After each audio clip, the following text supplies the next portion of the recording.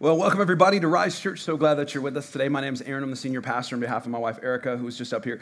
And all of our staff and pastors are so glad that you're with us, especially if you're here with us for the very first time. I always invite our guests to come back at least 3 times. Everybody say 3 times. 3 times. And here's why. As I know when you go to a new place, you don't always get the best experience on the first experience. In fact, series like this, when we talk about relationships and marriage and dating, always bring out a good amount of guests. And so if you are a guest, man, you're an honored guest. We're so glad that you are here. But make sure you come out more than once. I might be off today. You never know. Just, give me another chance. I always tell people, you ever try a restaurant, sometimes you got to give it more than one shot, right? So sometimes it didn't work out. So if you're watching online, do me a favor, leave a comment, like, share, review, do something on Facebook, do something on the chat. It actually helps us get through some of those social media algorithms that we all love so much. So just help us out with that. Today we start, again, a brand new series called What Happy Couples Know. And the reason we're doing that is because, in the February time slot, we're always talking about Valentine's Day. You guys probably all did the Valentine's night this last week, and maybe you went out to dinner, or maybe you made your wife dinner, or your wife made you dinner, or you had a little flower, or, you did something nice to just share the love that's in the air. And so what I've noticed is that oftentimes this could be one of the greatest times of year for people, but if you're really struggling in a relationship, it's kind of the worst time of year, isn't it? Like, you're like, I don't want to hear about love. I'd rather not. You could be single right now, and you're like, I could care less about dating anybody because the last person I dated, if that's what men are like, come on, ladies, right?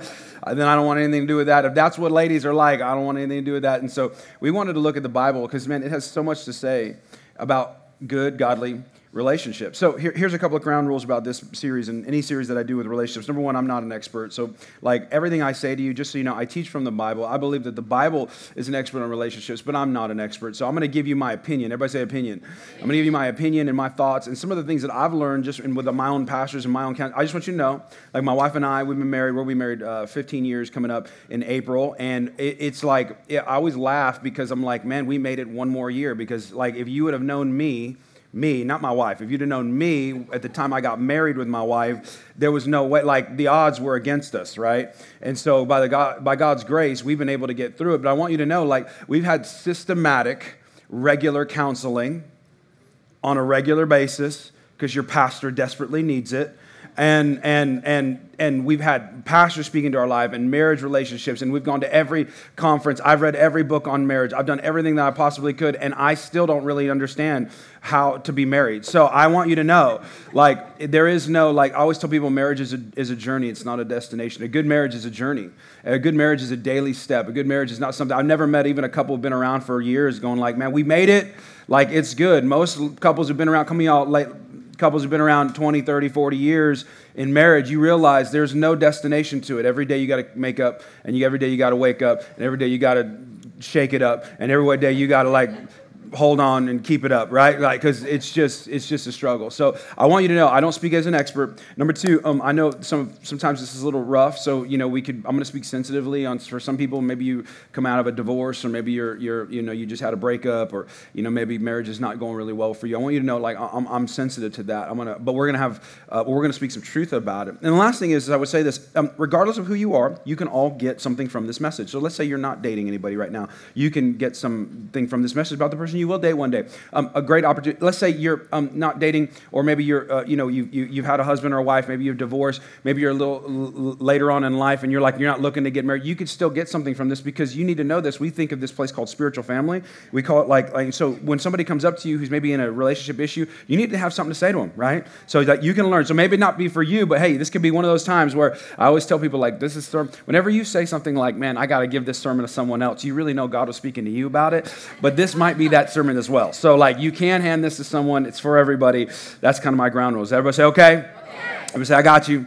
All right, we're going to be in Genesis today. Genesis chapter 1 is where we're going to be. We're going to jump around a little bit. I want to give you some context to the idea of what we're doing, because what I want to understand, I want us to feel like and understand is if you got to understand of how you and I were designed and how marriage was designed. And in order for us to understand this thing, we got to know where it came from, okay? So Genesis chapter 1 is kind of where we're going to be at. If you don't have your Bibles, or if you don't know anything about the scriptures, and believe it or not, we have people who come here and don't know that. And so like the reason I always give context is because I want you to know that. So let's say you've been, saved since, the Moses was on this earth. You know God. There are people who don't know God. So I explain it like people who don't know God. So if you're in here and you do know God, you should celebrate this time because somebody could be learning about the Bible for the first time.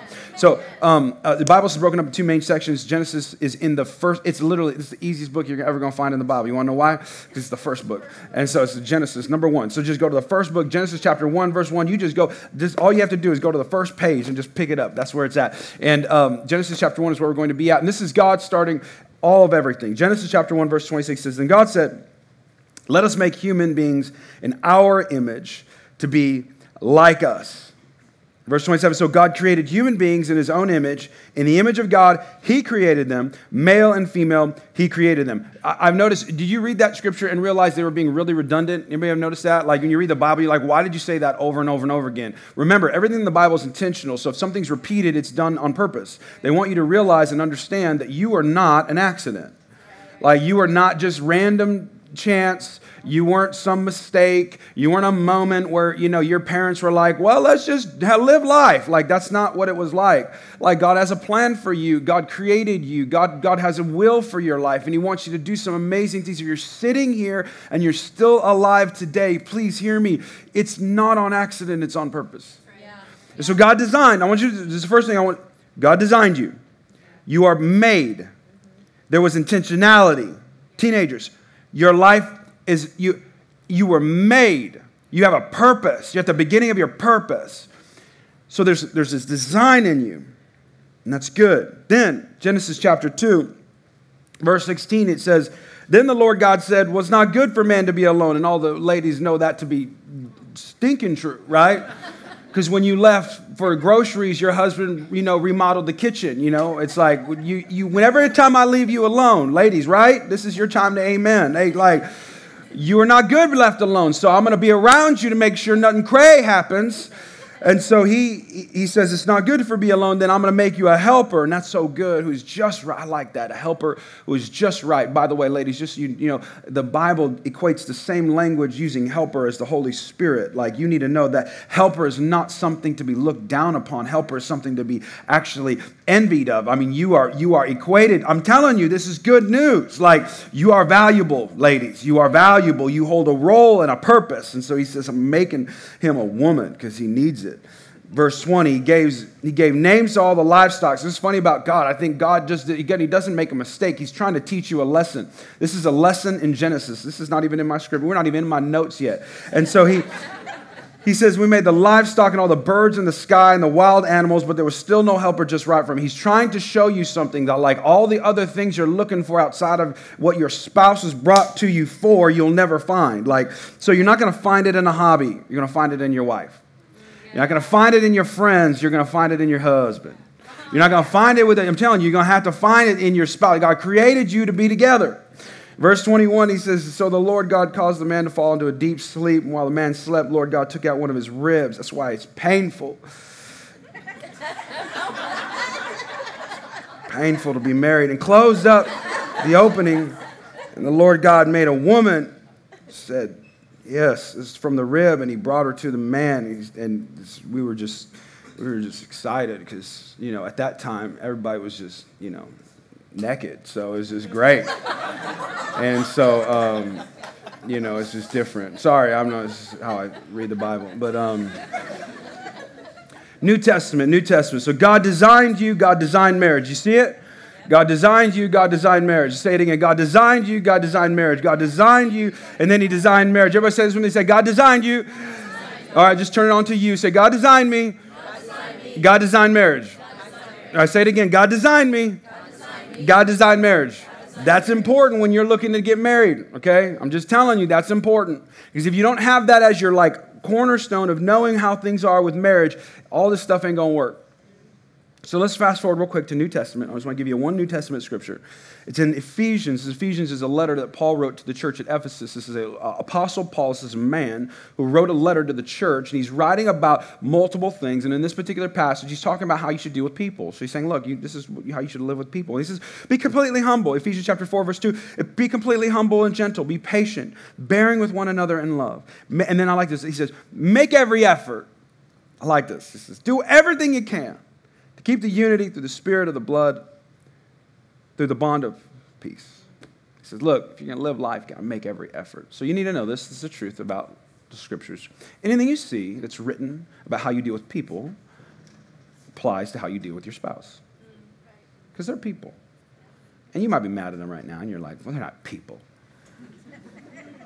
But they're people, and they're humans, and they have a soul, and God loves them, just like he loves you. And any scripture you see that's written about peoples can be applied to your spouse. So today, we're going to talk about that a little bit. We're going to talk about some efforts. Like, what do we got to do? What can we do to truly stay focused in our marriage? That's what we're going to do. Let's pray. Father, we love you, God. Lord, I thank you that today you have a path to play, God. You have a part to talk to us about. And I just pray right now, God, that you right now would speak to us in every way that you can, God. You have a word for us. And even though I've created notes, Holy Spirit, you've got notes for me. So I pray today, God, that you would show me what we need to hear. If we're married in here, God, I pray this would be a step to a better marriage. If we're not married in here, God, I pray that we would just be on the lookout right now because we're in a church and, there's some single people. In Jesus' name, everybody said, amen. I always used to be like, hey, like raise your hand if you're single and then look around, but that's kind of odd. But I'm just saying, you can find a good man or a good woman. It's a better place than the bar, honestly, right? Like, just my thought. I have a lot of kids. I have 5 young boys. They're interesting because they do things that defy logic. They don't use logic. Kids, you don't use logic. You don't think. Anytime you talk to a child when they've done something crazy, it's typically in the sense of saying something like, hey, why did you do that? There really is no answer for it. They don't have an answer for you. You realize this. They do things out of impulse. It looked fun, right, most of the time. Hey, I wasn't thinking. Hey, I got annoyed. I was trying to do something. They all do crazy. I'll give you an example. The other day, my son he has it's like an electric 4-wheel drive car. I don't know what those, what they're called, the RC cars where you can sit in them, and he's driving this electric car. Well, I looked at him, and I heard this loud noise out in front of our house, and I'm looking out, what's going on? And he had tied, I'm not kidding you, he'd used a jump rope, tied the jump rope to the car, and then tied the jump rope to a bike that he had, just a bike, his random bike. And he thought what would be a good idea is to tie the jump rope to the car and drag the bike along the ground in front of our house and just do it in a circle. And that's all he did, just doing it in a circle. And I was like, I don't understand. You realize that jump rope's not designed like that. It's designed to, y'all know, right? Like to jump with the rope. On top of that, the bike that you're dragging, that I spent a lot of money on, that you're dragging across the concrete making sparks, it wasn't designed to do that. Let's not do that, okay? And I had to do it in the front yard. In the front yard, it's a little in front of everybody, so you don't want to be that person. You know what I'm saying? And I already know I'm that person in the neighborhood, so I don't care. I'm like, stop doing that! I'm like yelling. They do stuff like that. It's odd. It's odd. The other day, my son, when we first moved into our brand new house, we had a brand new house. We just moved in here in San Antonio. We're here. God's moving. We're going to plant a church. Everything's going to be great. I have the greatest family ever. I go upstairs, and my son had already found the pencils and pens in our house, and he had written all over our new house and the new loft, and it's still there because I don't want to paint over it. And so it's still there. And I look at him, and I go, why would you do that? The pencil and pen that I've given you, or that you have found, or that you stole from my house and my office. It's not your house. It's my house that you stole. That wasn't designed, because they do things kind of weird. The other day, maybe the worst one. The other day I was, y'all have those headphones? Here, bring them to me real quick. The other day, my son came up. This is one of my sons right here. Thank you, Riley. One of my sons came up, and he said, hey, Dad, can I borrow your headphones? And I said, sure, son, no problem. You can borrow my headphones. I said, because I'm a loving father. Honestly, I actually wasn't paying attention to him. He asked me for something, and I didn't know what I said yes to. Did anybody ever have that moment? As a father, as a parent? Come on, parents, if you did that, please, just so I don't feel bad. Okay, good.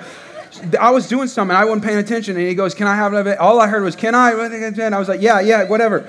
And so he took my headphones, my $150 headphones, and I'm like, okay. So he goes out, and I hear kids screaming, and I'm like, like they're having fun or whatever, and something inside of me, the Holy Spirit, or maybe it was bad pizza, I decided I needed to go out and check on my kids. So I walk out, and I see my kid, and he's holding my headphones as a mallet, attacking his brothers. And he's over there, and they were so, you'll never see more joy in kids' lives. He's like swinging he's like throwing it and swinging at it, and I'm like, why? And before I could get no out, right? Like before I could get no out, it snaps. And so my headphone is no longer usable. It doesn't connect anymore either. It's like it's just stopped working, and this is what it turned out to be. And he walks up to me and he says, here you go.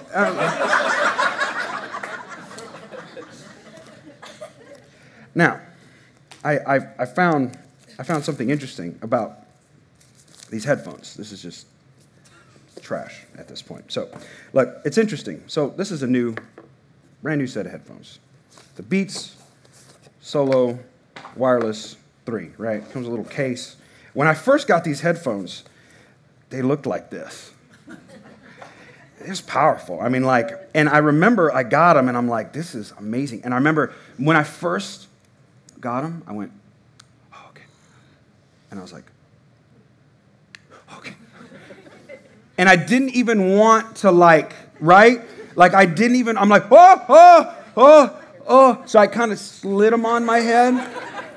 Because I didn't, right? Because when you get something new, you appreciate it, and you love it, and you treat it the way that it was designed. These things were designed, two independent things connected together, unified together, connected to a source. That's how they were designed. Right. They were designed. And marriage is so funny because when we first get out, my wife, she had a dress on. She was so pretty. And she was just, her skin was all soft. Her hair was beautiful.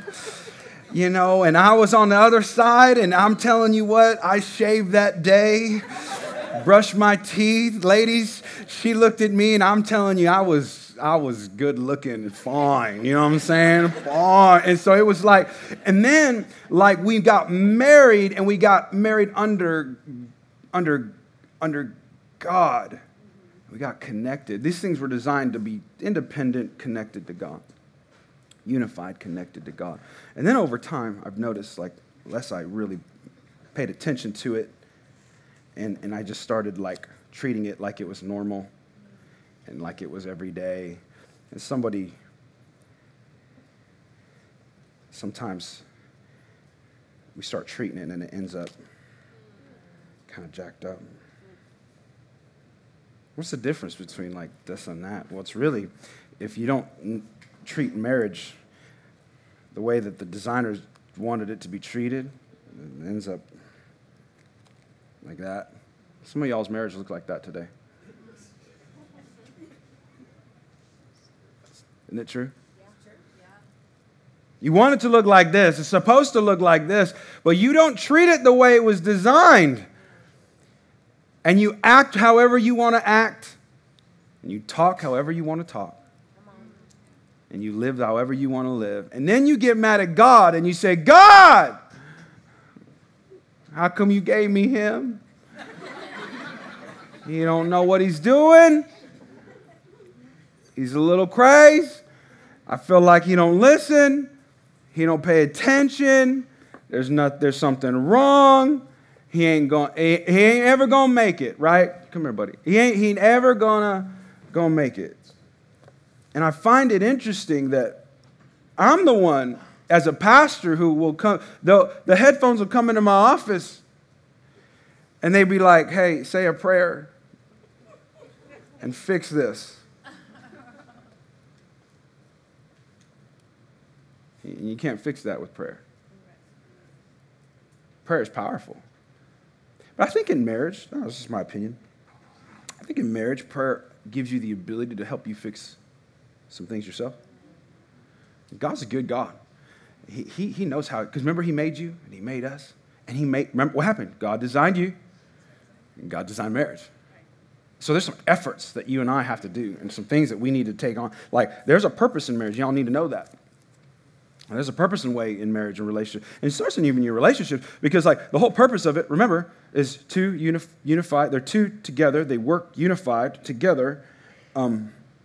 Marriage was designed by God for two people to be unified and connected to him. Those headphones don't even work if they're not connected to anything. They're just fancy earmuffs. Yeah. Right? And so in Genesis chapter 2 says the Lord God took out one of the man's ribs in the opening, and the Lord God said, made a woman, and they made the rib, and they brought her to the man like God created marriage in a place of paradise. But you remember how God created marriage. God created marriage. It wasn't just Adam and Eve. It was Adam, Eve, and who? God. Yeah. Yep. That's what marriage is supposed to be. You see it now, right? Yep. So you can't have a desire to have a whole and complete marriage that functions and works properly without God. Yeah. I'm just making an argument to you for those who feel like, we don't really need to introduce prayer into our life. Or we don't really need regular church going as a family. Or we don't need any godly people to speak into our lives. Or I don't need some pastor to tell me how to do a relationship. You see what I'm saying? It's all pride. It's all arrogance. It's all the idea that you have figured out God. This is what Adam and Eve ran into in the end of the day. So they figured out God. God, we would like your stuff. We don't need you, but your knowledge is good enough. So let me go eat of the fruit.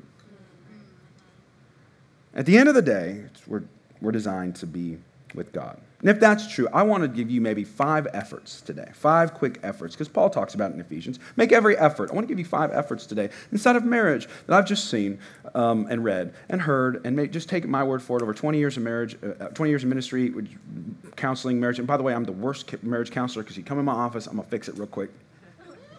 And some marriages aren't designed to be fixed real quick. And so I'll tell you I always tell people, like, I'm a little bit like an ER, like I'm going to keep you from bleeding out, but you might need long-term rehabilitation. And that's what counselors are for, you know what I'm saying? So that's what, I'm on year 15, so it'll be great. 5 efforts of a great marriage, great relationship. Number 1 is communication. Everybody say communication. Communication. Come on, like you believe God. Say communication. Communication. There you go. Proverbs chapter 12 says, the words of the reckless pierce like swords, but the tongue of the wise brings healing. I read a statistic that said 85% of marriage problems is poor communication. That was from a university study, and I was like, I don't agree with you at all. I think 100% of marriage problems are communication. Somebody who wasn't married wrote that, I think. It's worse. It's worse. Most of our issues are big problems. Newsweek had an article that came out. It said the average couple talks alone together for 4 minutes a day out of the 24 hours. I don't even know the percentage of that. Anybody math whiz in here can tell me 4 minutes of 24 hours? All right, we'll just keep going. The average couple spends 47 hours a week in front of a screen. The average couple spends 30 minutes total in communication per week. And the problem is that you'll find yourself doing a lot of shoulder-to-shoulder time and not face-to-face time, especially when you have kids. When you have kids and you have a family, and you're trying to run, your own little organization you're trying to keep afloat.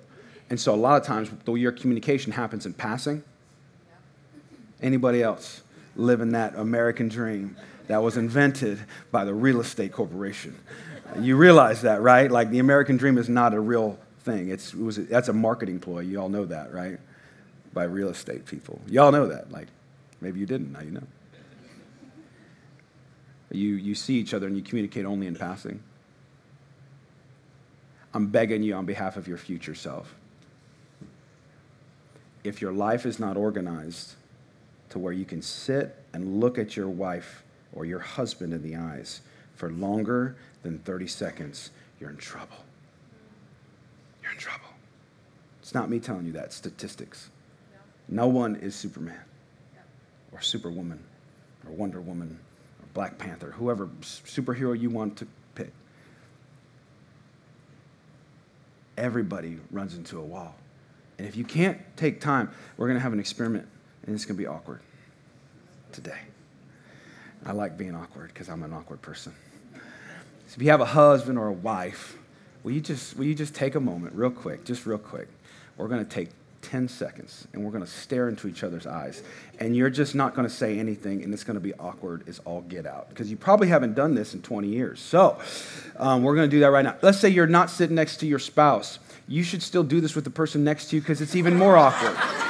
So here we go. You got 10 seconds on the clock. 1, 2, 3, go. 1, 2, 3, 4, 5, 6 Mississippi, 7, 8, 9, 10. And if you're married, give them a kiss. Come on. If you're married, give them a kiss. If you're not married, that's awkward. Don't kiss nobody. It's weird. We're not that church. We have a communication problem in America, yes? Yeah, we have a communication issue, and oftentimes it's because we can't communicate with each other. I'll say, let me just tell you something about me. Some of you guys maybe not know, I speak Spanish. Okay, look, I speak some Spanish. Okay, look, I speak very little Spanish. I speak a couple of words of Spanish. And if you were to put me in Mexico right now, in like interior of the city, I could probably survive for 1 or 2 days. But I couldn't thrive for my life. And if you don't figure out, by the way, communication is a developed skill. Hear me. No one was born or gets into a marriage and they just know how to communicate. It's a skill you got to develop. And the skill, here's what's funny about it. It's not something you can learn in a book. Like you can learn some principles in a book. But what's funny is that skill has to be contextualized to your partner. Yep. So what's funny is like I can speak English to my wife because we understand each other phonetically, right? Linguistically. But I got to know how she receives. She's got to know how I let it come out of my mouth. And we got to be able to hear and talk and have the interchange work. Yeah. And if you're not committed to developing your communication, you just need to know you're committed to your marriage or relationship not being at its best. Yeah. There's no gray area in the middle. Right. There's no gray area. So the question you have to ask yourself is, how do I develop? One thought about communication I tend to teach for marriages, and I get this from my counselor, is that, statistically men and women are different when it comes to communication. Like that's the deepest thought you've ever heard before. Yes, you know that. But what we don't realize is that like even the reservoir of words scientifically is different for men and women. Yeah. So like you need to know, on average, women speak 30,000 words a day. That's a lot. The average man speaks about 20,000 words a day. So there's a reason why your husband, when he comes home from work, all he has to say is grunts. Ladies, right? You're frustrated. Here's why. One of the biggest, this is the cliche communication issue. Your husband comes home, he's tired because he's talked more than the 20,000 he even wanted to talk. And then he comes home to you, and you have not talked to anybody other than little tinies that you don't even want to talk to. And so he's finally come home. You're ready to get your 30,000 out. He's lost all 20,000 that he had plus, and now you have an issue. Does that sound familiar in anybody else's marriage but mine? So you got to realize and recognize, hey man, we're going to have to figure this thing out. It might be you husbands coming home and going, look, I'm going to have a little bit of reservoir reserved always for my wife. It could be ladies, you could be ready when your husband comes home and recognize this man has just spoke more than he wanted to today. And I'm going to find a way to maybe be graceful with that. And I know that doesn't mean like you got what you wanted, but welcome to marriage, because that's exactly what it is.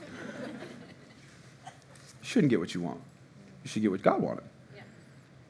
And so I think to recognize the subtleties of men and women in communication, man, that's the key to developing it well. Amen? Amen. Number 2, consideration. Consideration. So you not only have a great effort for communication, you have a great effort for consideration. This is important. Ephesians 5:28 says, in the same way, husbands, that's you guys, there's like, he wasn't talking to other husbands, you husbands ought to love their wives as their own bodies. Now, I don't know about you, but I love me some me. Right? I'm like my biggest fan. I'm the captain of my fan club, right? Like, I love me some me. So I should be really good to my wife, right? And he says, he who loves his wife loves himself, and all the men who did it right says amen. Yeah, like, yeah. You be like, yes. Because it's true. It's just how we work. We work at a little bit different than women. Consideration with men and women are unique. Women by nature maybe are a little more naturally nurturing. And maybe there are guys who maybe are a little more personality driven, so a little more nurturing. But just because that's the tendency of women to be more nurturing, it doesn't excuse men from trying to be considerate. And it doesn't excuse women from working on how to be a little more considerate. And so what's so funny is we'll hear these like natural things like, well, women should be Women are naturally more considerate, so I don't really need to work on that. Who cares? It's not how I'm wired. God, you wired me to be a man, so why should I consider and be considerate to my wife? Consideration is this: continuous and careful thought on something before. Everybody say before. That's the key. Continuous and careful thought on something before formulating an opinion or a decision. Okay, so I had to think about something before I said something or I did something. And I've noticed that the longer that I'm in marriage, the less considerate that I am. Is it just me or is it you guys too? I read something funny. You want something funny? This is funny. This is the 5 stages of a married cold. 5 stages of a married cold. First year in a married, when you get cold, your wife gets a cold, you say something like this. This is the first year. Darling, I'm worried about that sniffle you have. I've called the paramedics to rush you to the hospital. I know you don't like hospital food, so I'll bring you some Chick-fil-A. That's year 1. Year 2, sweetheart, I don't like the sound of that cough. I've arranged for the doctor to make a house call. Let me go tuck you in bed. That's year 2. Year 3, you look like you've got a fever. Why don't you drive yourself to Walgreens for some medicine? I'll watch the kids. Year 4, look, let's be sensible. After you fed and bathed the kids and do the dishes, you probably should go find the bed. I'm sure you'll be all right. And year 5, for goodness sake, would you stop coughing? I can't hear the television. Would you mind going in the other room while the show is on? Consideration, I've noticed, without effort, everybody say effort, it doesn't go up, it goes down. Because now the person that you loved and you thought was amazing, she was beautiful. He was dashing. Now they're annoying because they're coughing. Right? And consideration just says, look, before I say anything, before I do anything, I'm going to think about the ramifications. That alone, will save a lot of marriages. Hebrews chapter 10, and let us consider. Everybody say consider. Everybody consider one another to provoke unto love. I like that. It's like we provoke. I'm good at provoking, but unto love. I didn't finish the sentence. I'm good at that. Oh, unto love and good works. Continuous and careful thought. Number 3, compromise. You have commitment, you have consideration, you have communication. Now you have compromise. Now you have 1 Corinthians chapter 13. I want to read this. It says, love is patient. This is the one that you read at your wedding. It said, love is patient and it's kind. It's not envy. It's not boast. Not proud. Doesn't dishonor others. You've never read this since it was read at your wedding. You don't remember this verse, but I'm going to remind you. It is not self-seeking. Underline self-seeking. Highlight it. Screenshot it. Get a tattoo. It's not self-seeking. The most unloving thing that you can do in a marriage is try to change your spouse into you. And so the funny thing is that I'm really good at changing my spouse into me. I don't know if anybody else is like that, but I'm really good at it. And I have to remember, love doesn't do that. Love doesn't look to change them into the other person. I was reading a funny little anecdote. There's this lady, she was about to get married. She was really nervous. And so she's in the back, and her mom comes into the room, and she says, Mom, I'm real nervous. And her mom says, look, I'll give you a strategy. Here's how you're going to get married today. Don't worry about it. It's going to be great. Just focus on the aisle that you're walking down. Then you focus on the altar. Just get it up on the altar. And then just focus on him. You just say those 3 things over and over and over and over and over and over again. You're going to be all right. So she says, okay, Mom. So she gets down. And the whole time she's doing it, aisle, altar, him. Aisle, altar, him. She gets up there. Aisle, altar, him. Aisle, altar. Y'all see what I'm saying? And what's funny is most of us go into marriage just like that. Like, he ain't right, but wait until I get a hold of him. He thinks he knows who I am now. Wait until we get under one roof and I'm running the show. Right? Guys, we thought, she's good, but I can make her great. Start tweaking and adjusting and add, take away, like they're a Lego piece we're trying to put together.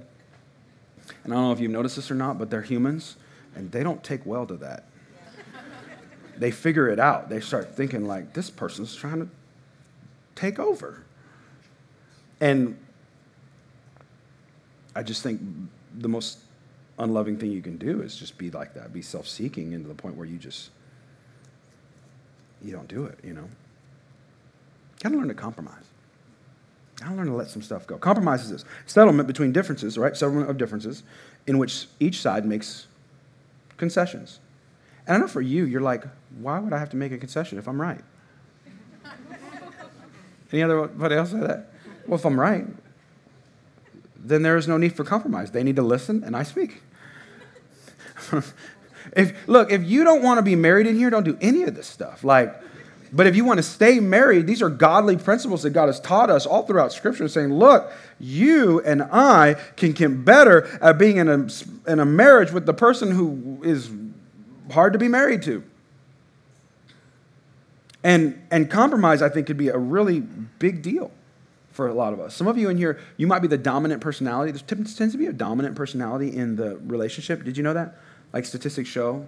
We tend to, marry opposites. Erica and I, we have, we broke the mold because both of us have like major league domination issues.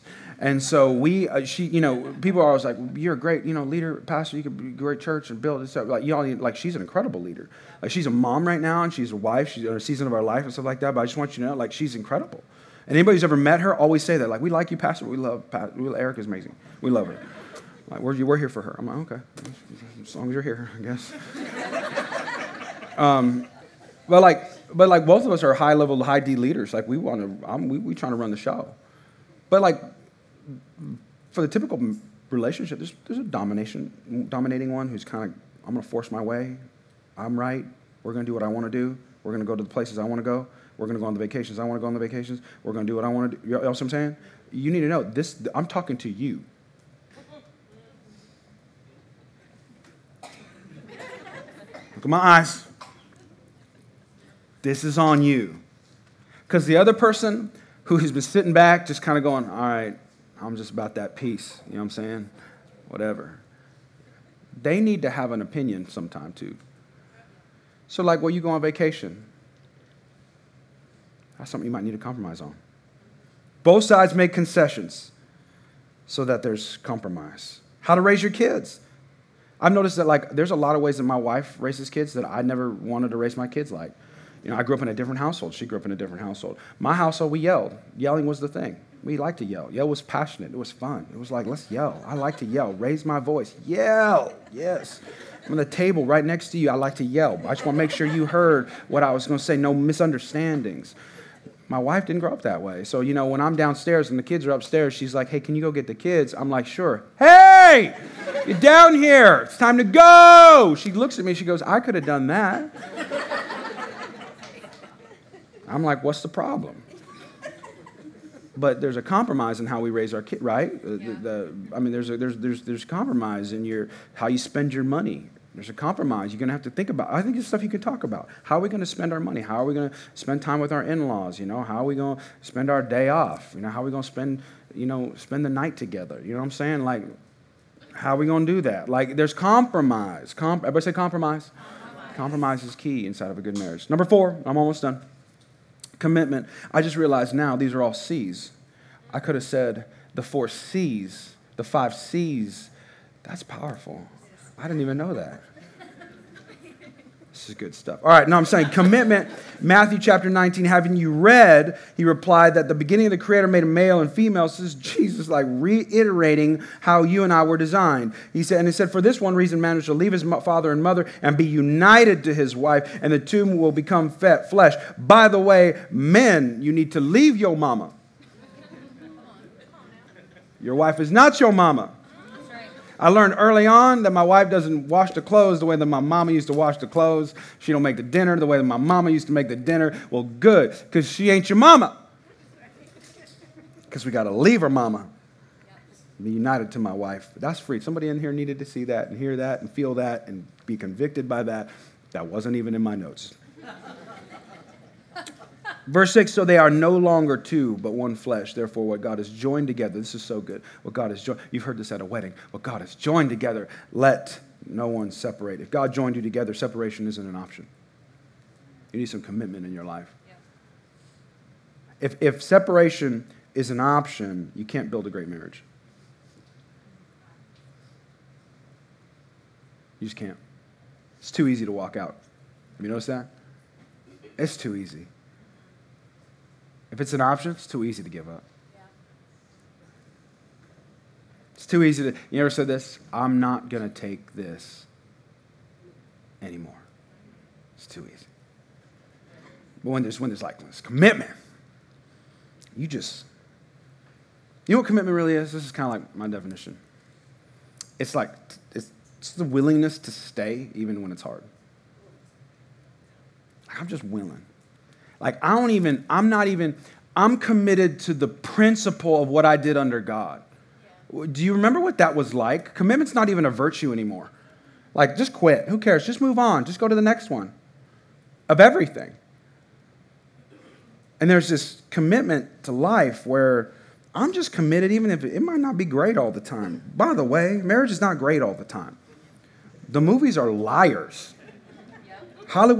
They're liars. They're lying to you.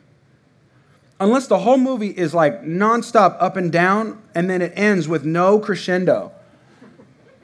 That's marriage, right? There is no happy ending. The happy ending is when we die and we go to heaven. That's the happy ending. There's no marriage in heaven. You ever notice that? I'm just being honest. There is no marriage in heaven. Like, I'm going to give a special request to God because I would love to just be a neighbor to you. But there is no marriage in heaven. It's hard. Everybody say it's hard. It's one of the greatest, hardest things you'll ever experience in your entire life. But listen, you have to be committed to it. It reminds me of a funny story I heard. That was at 25. This man stood up at his 25th wedding anniversary. He said, "I'd just like to thank my wife for 15 years of great marriage." That's reality. That's reality, right? Because the reality of it is it's not always going to be great. It's just not. I'm really committed when things are wonderful and she listens to me. And there's money in the bank. And the kids are listening. And come on, right? And there's no drama for your mama. It's all good. I'm committed, babe. I'll be with you forever. But when it's crazy, it's too easy to walk out. And one of the reasons we do that, there's a myth. There's a myth called incompatibility. You need to know this about life and marriage. The myth of incompatibility is that you need to know this. It was invented by jurists in order to plead for divorce. There's a book, it's by name Paul Tournier. He says to understand each other. He says, it is likewise just a common excuse for people to use to hide their own failings. Misunderstandings and mistakes can be corrected. This is a doctor who, when there is this is important, a willingness to do so. You got to be committed. Yeah, right. So like the idea of like, well, we're just not compatible. Now, I do believe there's levels of compatibility with certain personalities. That's real. But the idea of like, well, you can find somebody so compatible with you that you'll never have a fight and you'll never have something where you have to walk through and you'll never have this challenge where you'll get to a point where you have to go, you know why I'm in this? Because I'm a man or a woman of principle. Yeah, that's right. That I love Jesus and God and I think He understands me more than I understand you. And I'm in this regardless of what's going on. Yeah. Good. Caveat outside of the extreme circumstance. Because I know there's people in there, but what about this and what about that? I'm not talking about the 1%. I'm talking about the 99% that we like to go, well, I can get out. So we got to be, come on, committed. Last one is this, I'm done, I'm closing. I want to remind you, God designed us. God designed marriage. God designed us. God designed marriage. The fifth one you need is Christ. So I like what he said in Colossians chapter 3. So since then, you have been raised with Christ. Set your hearts on things above, where Christ is, seated at the right hand of God. So set your minds on things above, not on earthly things. For you died, and your life is now hidden with who? With Christ, God. When Christ, who is your life, appears, then you also appear with him in glory. 4 basic needs we all have as a person: acceptance, identity, security, and purpose. You need to know this. Your spouse cannot deliver that to you. They're great. I'm sure they're wonderful. I'm pretty sure you love them. But they can't give you that. They can't give you acceptance and identity and security and purpose, but you need it, and the only place you can get it from, and really you should get it from, is God. Let's remind you, let's go back. Where did marriage start? In paradise. And what did it look like? Adam, Eve, and God. And my hope is that your marriage would have commitment and consideration, that your marriage would be full of communication, that you would have something inside of you, that you would just have the level of really, I think, godliness, that you can die to yourself daily and learn to serve the one that you have been given. Because they're not even yours. God gave them to you. So if I were you, I would work to give them back to God better in the way that you found it. Her, him, inside of your marriage. That's my hope and prayer for you today. Let's pray. Father, I thank you, God, for today. I thank you that today, Lord, we've learned some things about marriage. There's some things we all have to work on. I have to work on. God, I have to work on compromise and commitment. I got to work on consideration. I got to work on communication. I got to work on all these things, man. There's some.